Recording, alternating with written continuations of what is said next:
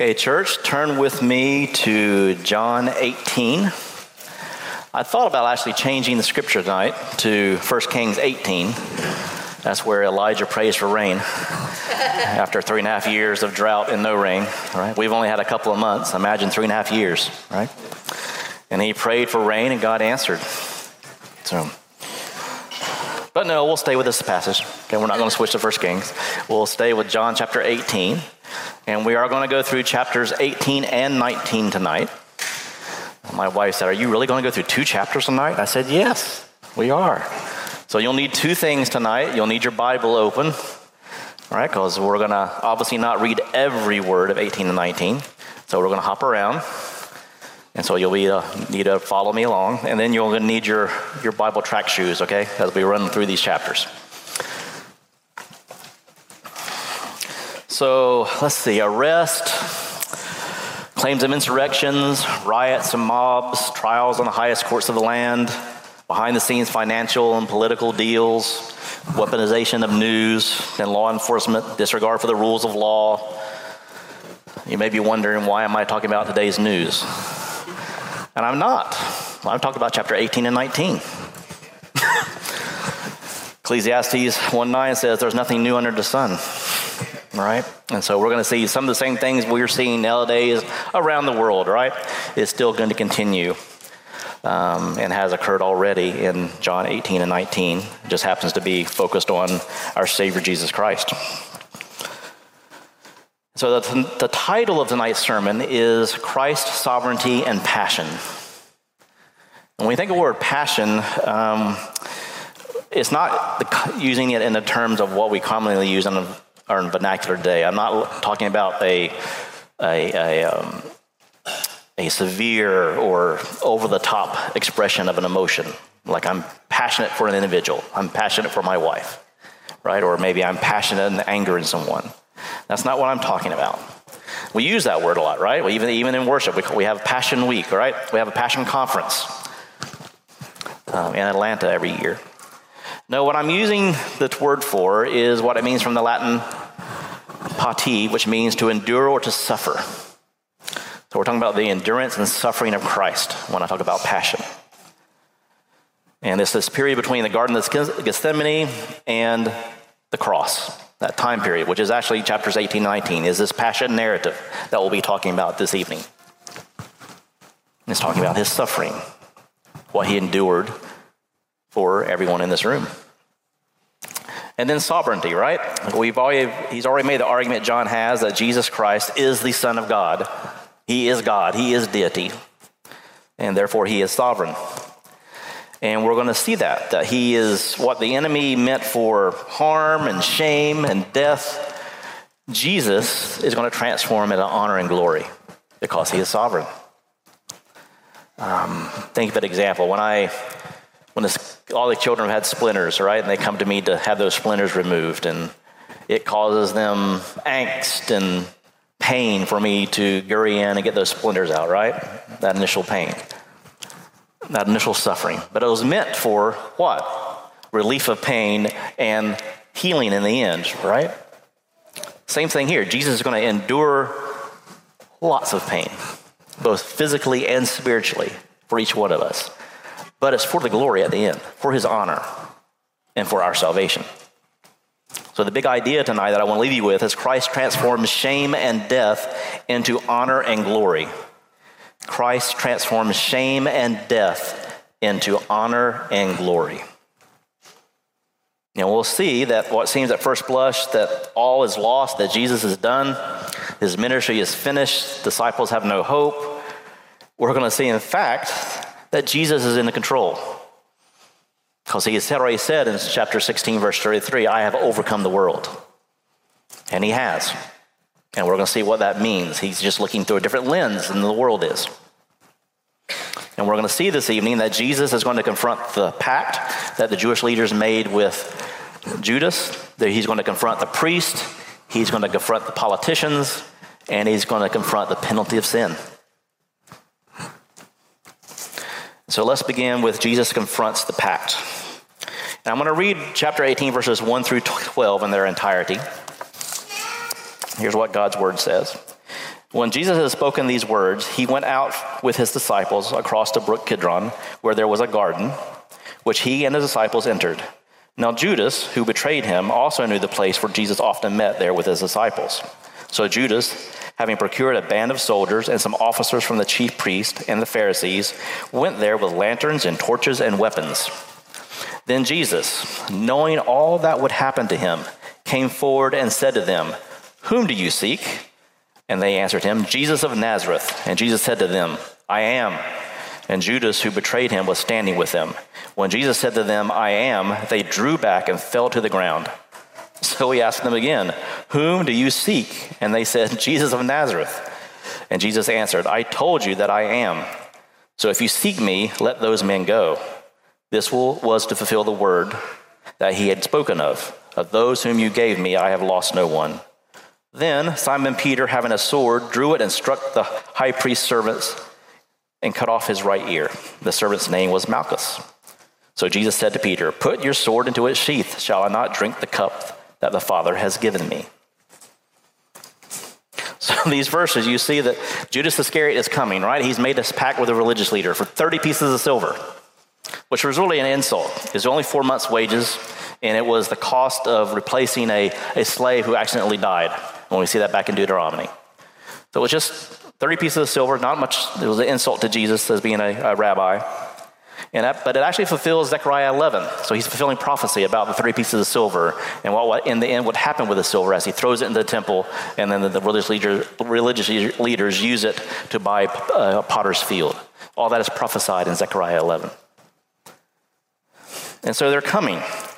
And the other Gospels, Matthew, Mark, and Luke, tell us that Judas comes up to him and kisses him to signify, this is Jesus. He's the one that I want you to arrest. And they come, and you see they've left nothing to chance. Verses 3 and 12, you see they come with what? A band of soldiers and some officers from the chief priests and the Pharisees. It says band of soldiers. How many do you think that is? Have you thought about it? Well, in the Greek, this band of soldiers is a Greek word for spira. It's 10% of a legion. A legion is 6,000 soldiers. This is 600 soldiers who are coming. And these are the soldiers that are stationed outside the temple. It's Passover. Hundreds of thousands of people are there. Extra enforcements are there. The Roman government actually gave this cohort of soldiers to the Jewish leaders to help quell and keep peace during the Passover celebration. So these 600 soldiers are here. And then you have the temple guard, the temple police. And who's in charge of this group? You look in verse 12, you see that the band of soldiers and their captain. That captain, that word in Greek is not just any kind of captain. He is an officer in charge of 1,000 men. This is a battle-hardened commander. In today's vernacular, he would be a lieutenant colonel in charge of 1,000 men. This man knew what he was doing. He had 600 soldiers with him, and then all these temple police. Matthew, Mark, and Luke just write that a great multitude came. They couldn't even count them, right? So many soldiers and officers were here. A great multitude came to arrest Jesus. And what are they armed with? Swords and clubs. Why so many men? Well, they didn't know how many disciples were following Jesus. They didn't know if the people would rise up during this time against them. They didn't know if these people were wearing real red caps called mega hats, make Israel great again. This is the Messiah, right? He's trying to make Israel great again. They didn't know any of this, so they come in force. And from the Roman side, they want to enforce Pax Romana, Roman peace. They want to quell any type of disturbance. And especially during the Passover celebration. They want to signify they're in control. They're allowing the Jews to have their Passover celebration, but Rome is in control. And so we've sent extra forces here. And these forces are here to arrest Jesus. 600 plus men to arrest one man. And we know that they really were they came prepared to arrest him because they came with not only swords and clubs, but it says with lanterns. During Passover celebration, there's a full moon. You can see everything in the garden. It's bright. You don't need lanterns unless you were intending to look in every nook and cranny. You wanted to be sure that you arrested this man. And so they came prepared. Judas, the other Gospels tell us, kisses him to signify this is him. And then you see Jesus is actually in control. He's the one that initiates the conversation. You see in verse 4. Jesus speaks up. Who do you seek? And he said, Jesus of Nazareth. And he responds in verse 5, I am he. Now, when I read it first time, I just read I am, because in the Greek, that's all it says, I am. The translators have added the word he to help you understand the reading a little better. But he is saying, I am, which is important, right? Who's he signifying he is when he says, I am? He's saying he is God, right? Just like Moses before the flaming bush, I am who I am. And what happens? They fall backwards and fall down. When it says they drew back, it's the Greek word is they're staggering and stumbling like a big force has hit them. And when they fall down, it means they fall down hard as if dead in the Greek. You get a little more nuance when you go back to the Greek language. So these men just stagger back at Jesus saying, I am, the voice of God, and fall down as if dead. 600 plus battle-hardened soldiers all falling down. Who's in charge in this scene, right? It's the sovereign Jesus. So Jesus in verse 7, and when they get back up, dust the dirt off their armor, he says again, who do you seek? And they said, we're seeking you, Jesus of Nazareth. And you see in 8 and 9, he's in charge. I told you that I am he. And then we see Peter. I love Peter. I can relate to him in many ways. Foot-mouth disease is one of them. But Peter comes prepared. Remember, they've heard many, many times that the Jews are after him, Jesus. And so he comes prepared that maybe they're going to try to come and arrest him tonight, or maybe something will happen. So he comes prepared with a sword, a Roman short sword, right? It's meant for defense. In today's vernacular, he'd concealed carry a pistol, right? That's what Peter's doing. He's coming to seem prepared. To what? To protect Jesus. A noble thing, right? And he takes action, right? They're coming to arrest Jesus, so he takes action. No, you're not going to take Jesus from me. And so he whacks with a sword. And so either, I don't know if he hits him from behind or forward. All I know is he hits his ear. If he's behind him or forward, it all means one thing. He was aiming for the head, right? Peter was intentional. He wanted to take the man's head off. He wasn't just trying to hit his arm or stab him a little bit or move him back a little bit. As Peter is, full force Peter, full energy, he aims to whack the head off. And the man obviously ducks at the last minute and then loses his ear. We know his name is Malchus.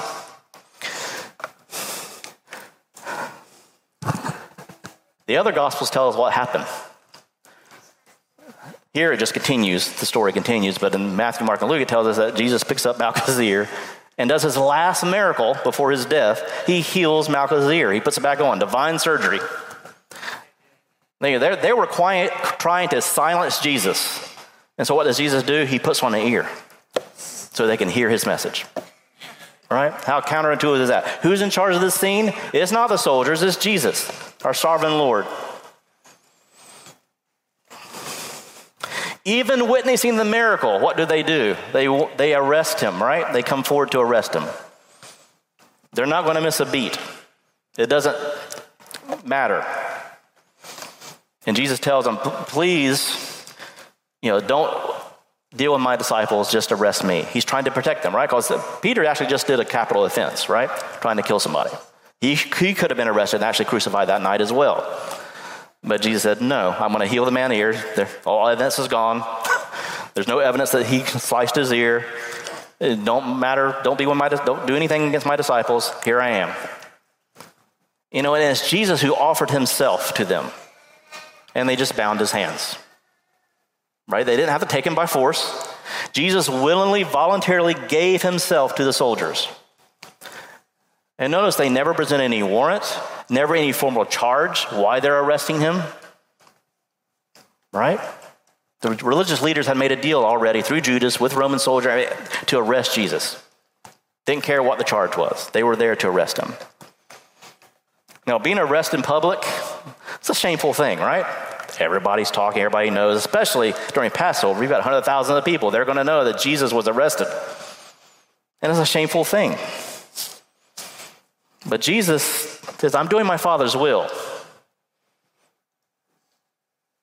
Nobody takes my life unless I offer it. And he demonstrates his deity here by willingly surrendering, demonstrating his honor and his glory. So just think about it. His hands are bound, right? You imagine with a rope. This is the hand that just healed the ear. This is the hand that did so many miracles that's recorded in the Gospels. This is the hand that helped create the universe. And they bound it with a rope. They had no idea what they were doing, right? You can't bind God's hands with a rope unless he wants you to. So Jesus is in control of this. He has confronted this pact. He says, I'm going to offer my life here. I'm going to surrender. And so he does that. And next he moves on to, he's going to confront the priest. We see in verse 19 that he has been taken to Caiaphas' house in verse 14, right? And Annas' house. So who is Annas? Annas is the former high priest. All his sons had already been high priests, and now his son-in-law, Caiaphas, is now high priest. But he's the former high priest. He's actually the one politically in charge of everything, right? He's the godfather of the high priest, right? He put all his sons in place, and now he's put his son-in-law Caiaphas in place. And so the Jewish leaders and officers take him to Annas. And we see that in verse 19 through 24. And he questions Jesus. Now let me just read those verses 19 through 24. And the high priest, who's Annas, then questioned Jesus about his disciples and his teaching.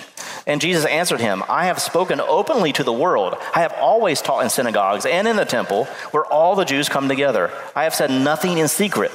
Why do you ask me? Implying in secret. Why do you ask me? Ask those who have heard me what I have said to them. They know what I said. And when he had said these things, one of the officers standing by struck Jesus with his hand, saying, Is that how you answer the high priest? And Jesus answered him, If what I said is wrong, bear witness about the wrong. But if what I said is right, why do you strike me? Then Annas had him bound and sent to his son-in-law Caiaphas. What we're going to see in this passage as he confronts the priest is there are going to be 3 trials, all of them illegal. And this first one with Annas is illegal. First of all, it's held in a residence, not in the court. It's held in secret at night, not in public display during the day. And he's trying to get Jesus to self-incriminate himself, which is against the law. In Jewish law, you were never supposed to ask questions of the defendant. You were supposed to actually bring in witnesses. That's why Jesus said, why are you asking me these questions? It's actually illegal for you to ask me these questions. You're supposed to ask the witnesses. Bring them in. They heard me in the temple. And of course, you're never supposed to strike a defendant. And this has occurred. Every aspect of this is illegal. So what does Caiaphas do? He binds them again, and sends them to his high priest. Now, the other Gospels fill in the message between what happened with the Caiaphas and the Sanhedrin. Caiaphas does another illegal trial, informal, and his held in secret. His is at night. His involves bribery. He has no defendant there to help Jesus. There's no witnesses. He's trying to carry out the death penalty at night, which you're not supposed to. You're actually supposed to have a day in between the trial and sentencing. And you're never supposed to actually have a capital punishment decision before a festival like Passover. He's breaking all these rules. And then the next morning, they meet with the Sanhedrin, a formal trial, and it's just a kangaroo court, right? They obviously find Jesus guilty. And on all the questions, Jesus does not answer anything. He is silent through all their accusations of Matthew, Mark, Luke, except for one. When they ask the question, are you the Son of God? He answers, of course, in the affirmative, that he is the Son of God. 3 legal trials with the religious leaders. They had already made their decision, right? Caiaphas already told us in John 11 that Jesus should die to quell this uprising. He had already made that decision. Guilty before trial. Illegal.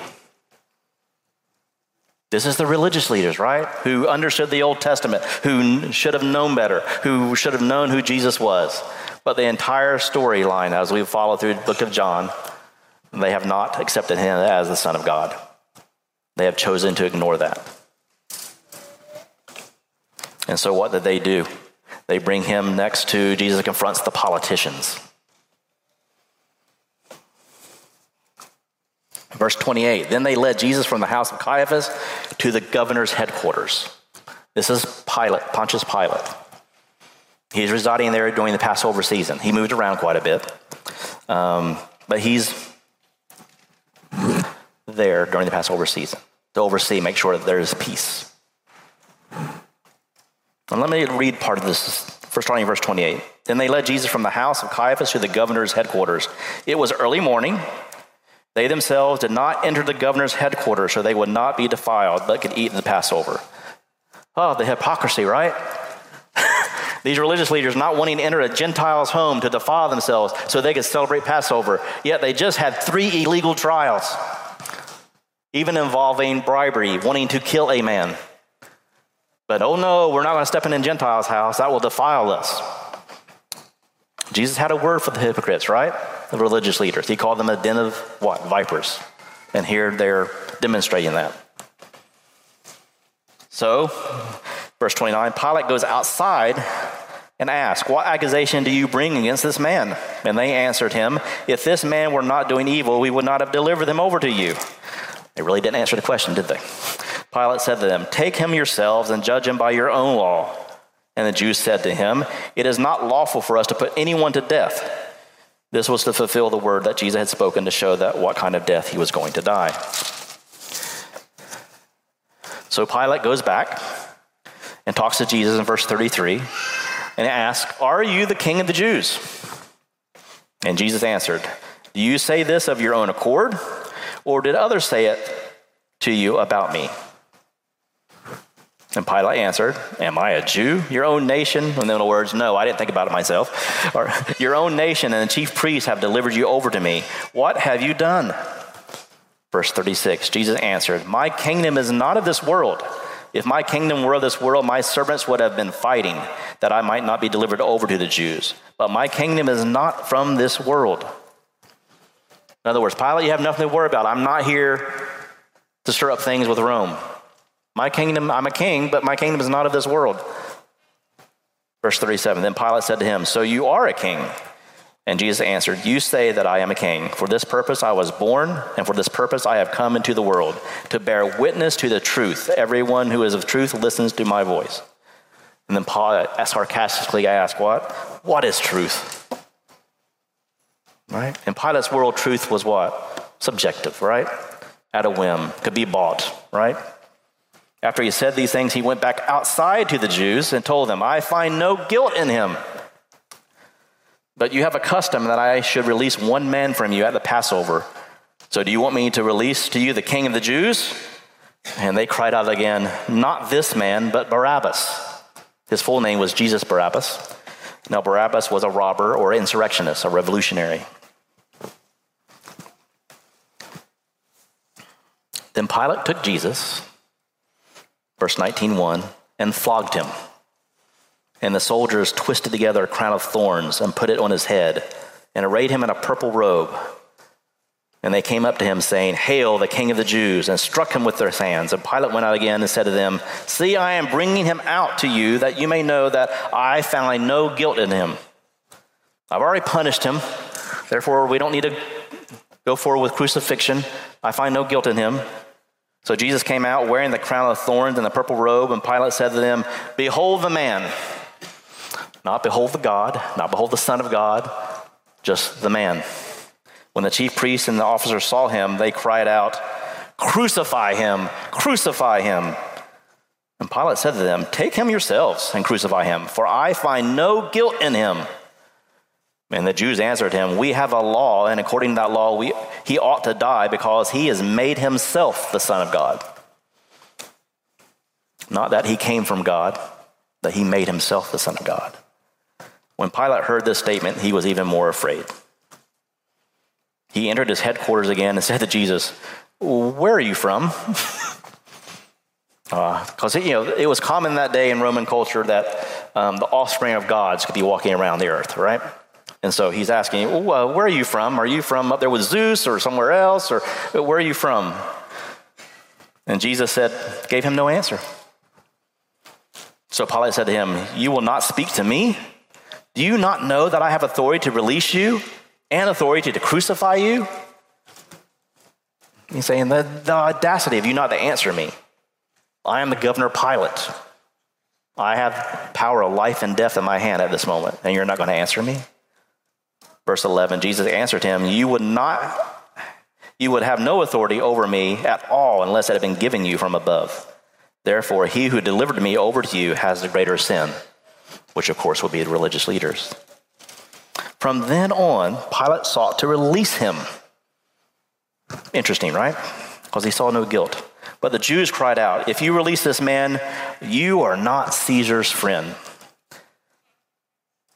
Everyone who makes himself a king opposes Caesar.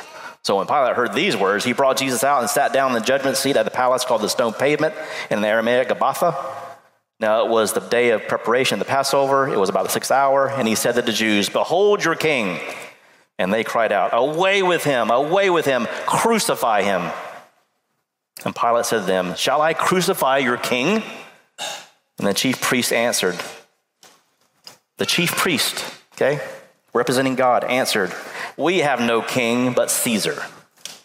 So he delivered them over to be crucified. Pilate, known to be a people pleaser.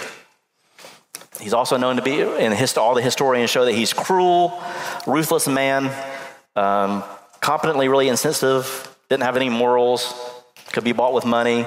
He only had the position here as governor because he married the granddaughter of Caesar. Way to get a promotion, right? He's going to marry his granddaughter. He's going to put him in charge. We also saw the hypocrisy of the religious leaders not wanting to enter. And Pilate is speaking to Jesus, trying to figure out why they want to kill this man. And they're bringing charges of a sedition, that he's wanting to overrule Caesar as a king. And we see Pilate stands in front of Jesus and sarcastically asks, "What is truth?" when he's looking at the very origin of truth itself. Think about that for a moment.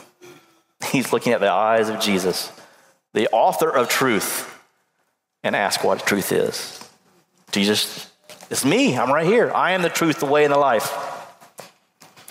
Pilate 3 times answers in this passage, "I find no guilt in him."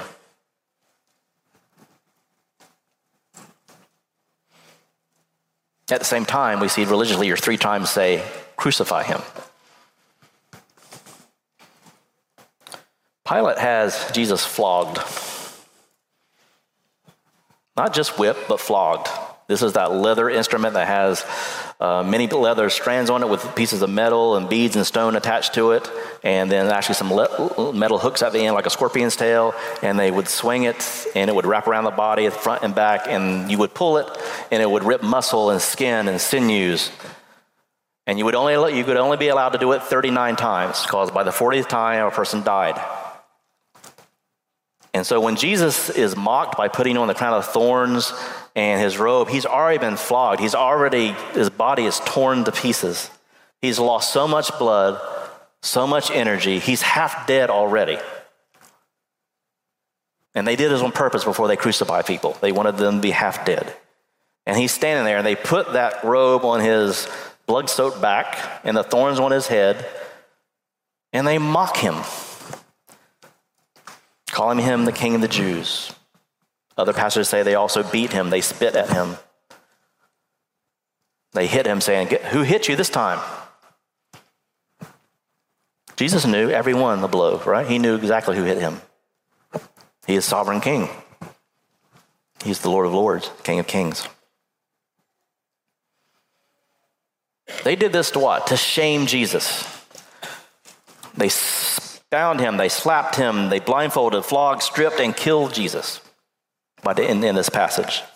And all what? To have shame, the great shame of this individual. But this Jesus' shame and humiliation here, it was meant for his glory and our salvation. Remember that as we go forward. He's confronting the politicians. He's in charge, right? He could have stopped any time. He could have called his angels down. He could have just said, I am, one more time, and all the soldiers disappear. Jesus was in control. He voluntarily went through all this for you and me. His sovereignty and his passion. And then starting in verse 17, we see what? They crucify him. So they took Jesus and he went out bearing his own cross. So he's going down the Via Dolorosa, the trail of suffering. You can actually walk it today, go over Israel and walk that trail of suffering. He's carrying that beam of the cross on what back? He's already half dead. His back is torn to pieces, and they put that heavy timber on there for him to carry. Matthew, Mark, and Luke actually tell us what? That he can't make it all the way, and somebody else has to come alongside and carry it for him because he's that almost far gone, right? He's human. His humanity of Christ is shown here.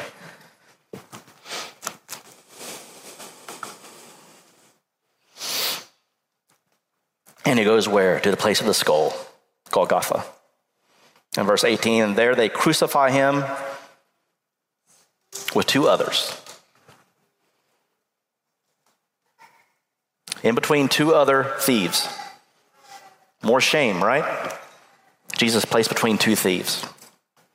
And Pilate wrote an inscription to put on the cross, and it read, Jesus of Nazareth, the King of the Jews.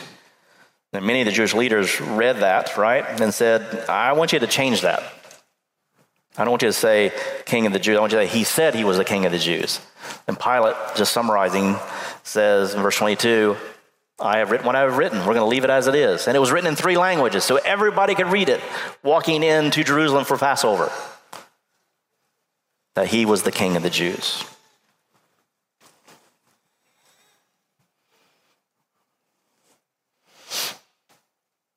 Verse 23, when the soldiers had crucified Jesus, so they put him up on the cross, right?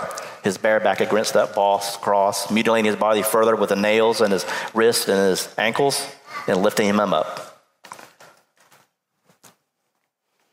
And they take his garments, so he's hanging there naked, further shame for all to see, and they divide his clothes and they gamble for his loincloth.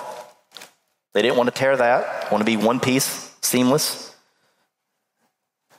Guys, understand you want to have comfortable underwear, right? So that's why you wanted it seamless, right? You didn't want any seams. You wanted it to be one piece. So they're not going to tear that in two. They're going to gamble for it, and which do they do? And that was foretold in Scripture. And who's there? There's lots of people watching, right? There's always a crowd. Society has not changed. There's a crowd who watches at things that are happening that are evil and negative. There's a crowd watching the 3 individuals being crucified. But also, there's 3 Marys there. There's Mary, his mother, Mary, his aunt, Mary Clopas, and then Mary Magdalene, and John. His family, his close followers are there watching. How shameful for that as well, right?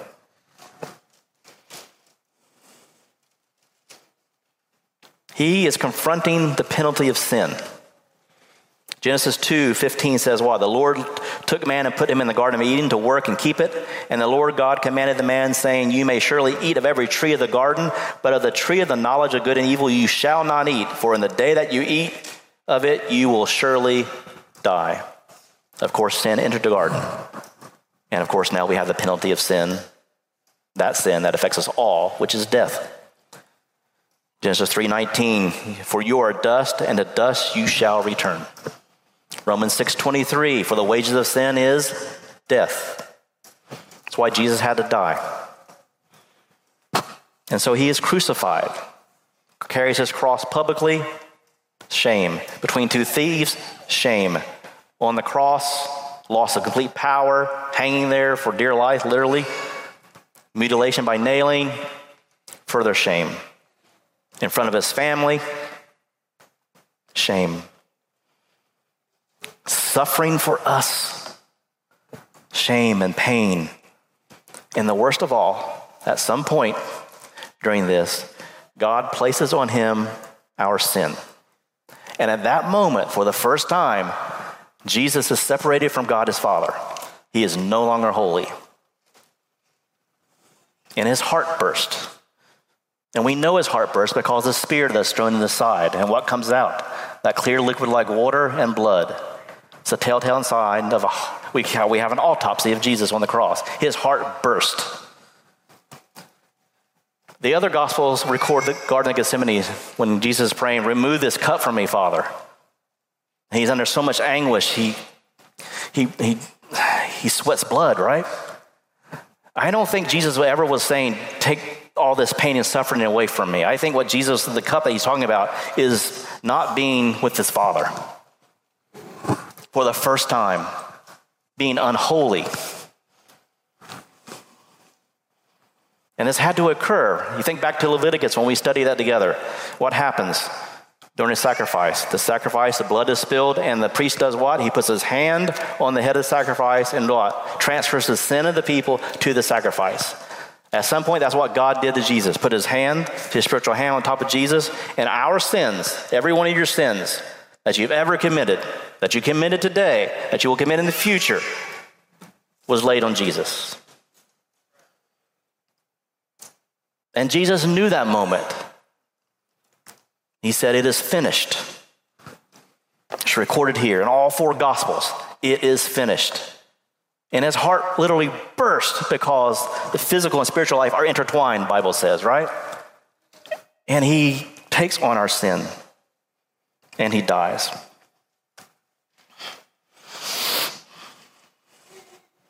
The atonement, though, has taken place.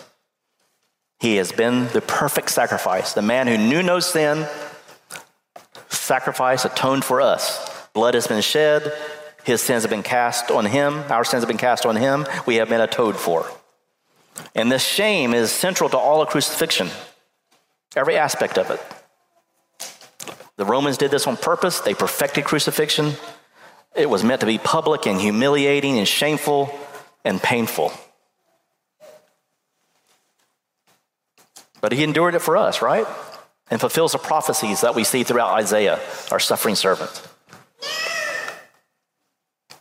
2 Corinthians 5:21 says, for our sake, Jesus made himself to be sin who knew no sin, so that in him we might become the righteousness of God. He did that for who? For us.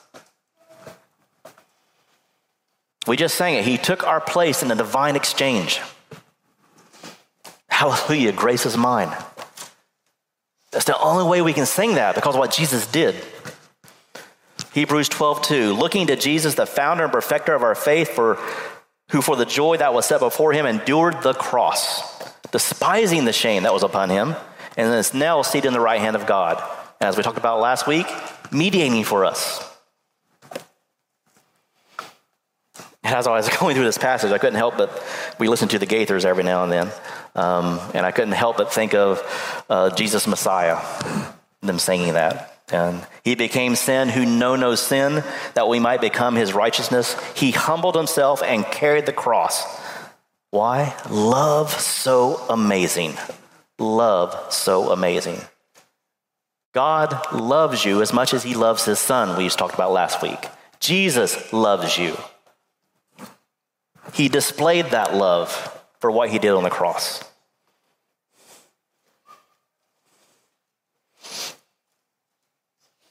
He fulfilled that in verse 28 and following, that he died. Jesus died, right? We have that as a historical fact. He just didn't swoon. He didn't faint. He died. Roman soldiers made sure of that, right?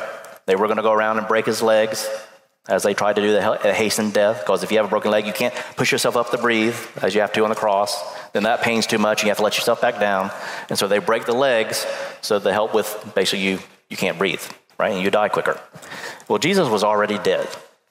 And then we have recorded the Roman soldiers spearing him in the side to prove that he was already dead. And then he is buried. Verse 18, after these things, Joseph of Arimathea, who was a disciple of Jesus, but secretly for the fear of the Jews, asked Pilate that he might take away the body of Jesus.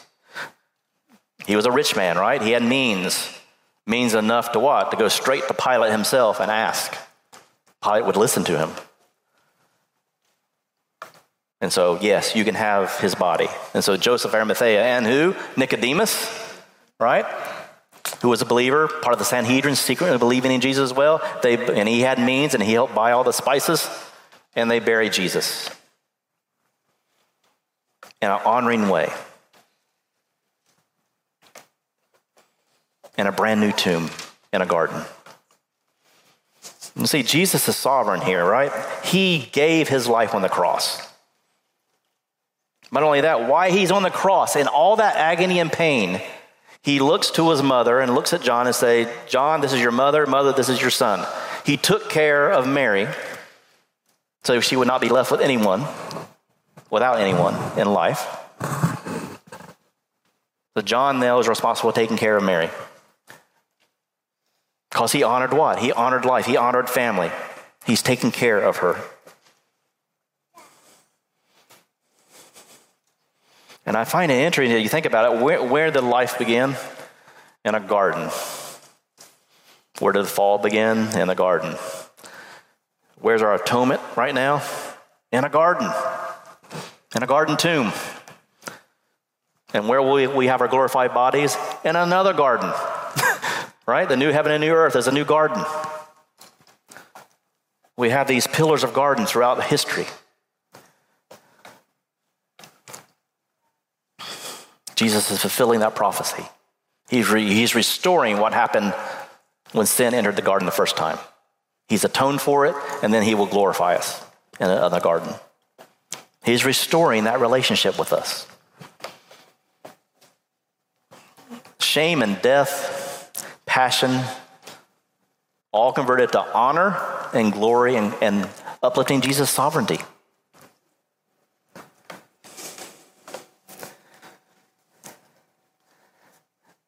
Now, I was with this passage so long, my Bible's come apart. So, it's humbling to go through the crucifixion, right? And think about all that Jesus went through, right?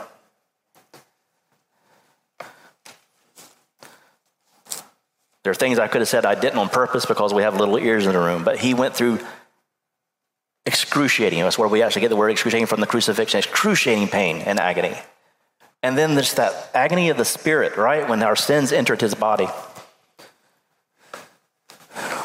But remember the big idea. Jesus Christ has transformed shame and death into honor and glory. That's what he came for.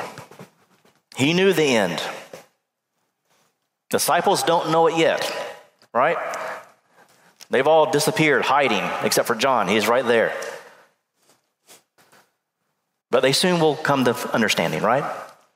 They're going to get there. They're just on this side of the cross right now. We already know the other side of the cross, right? We know what Jesus did for us. The glory and his honor and our salvation. So what do we do with this passage? Normally you talk about it during Easter, right? But it's not Easter. So what do we do with this passage? How does this magnify the glory of Jesus Christ? First thing I want to ask you is, we have to determine what we're going to do with Jesus. Is he a liar, a lunatic, or a Lord? Right? Are you like the religious leaders who rejected Christ because he threatened their pride and their self-righteousness? Or are you like Pilate, rejecting Christ because, well, you have nothing against him, to follow him would cost you your career and lifestyle? Or are you like the soldiers at the foot of the cross, rejecting Christ because you're just living the good times and are indifferent about eternity itself? Those are three bad positions to be in, right? You don't want to be that way. Ironically, you want to be like Jesus Barabbas. And you're saying, what? Are you like Jesus Barabbas, accepting Christ's death and place for your sins? What does Jesus Barabbas mean? It means Jesus what? Son of the Father. Interesting. Jesus is the Son of God, right? He's the Son of the Father, not Barabbas. But yet we have this man named Barabbas, Jesus Barabbas, whose name literally means the Son of the Father. And he was a revolutionary. Mark and Luke tell us that he had challenged Roman rule. He had rebelled.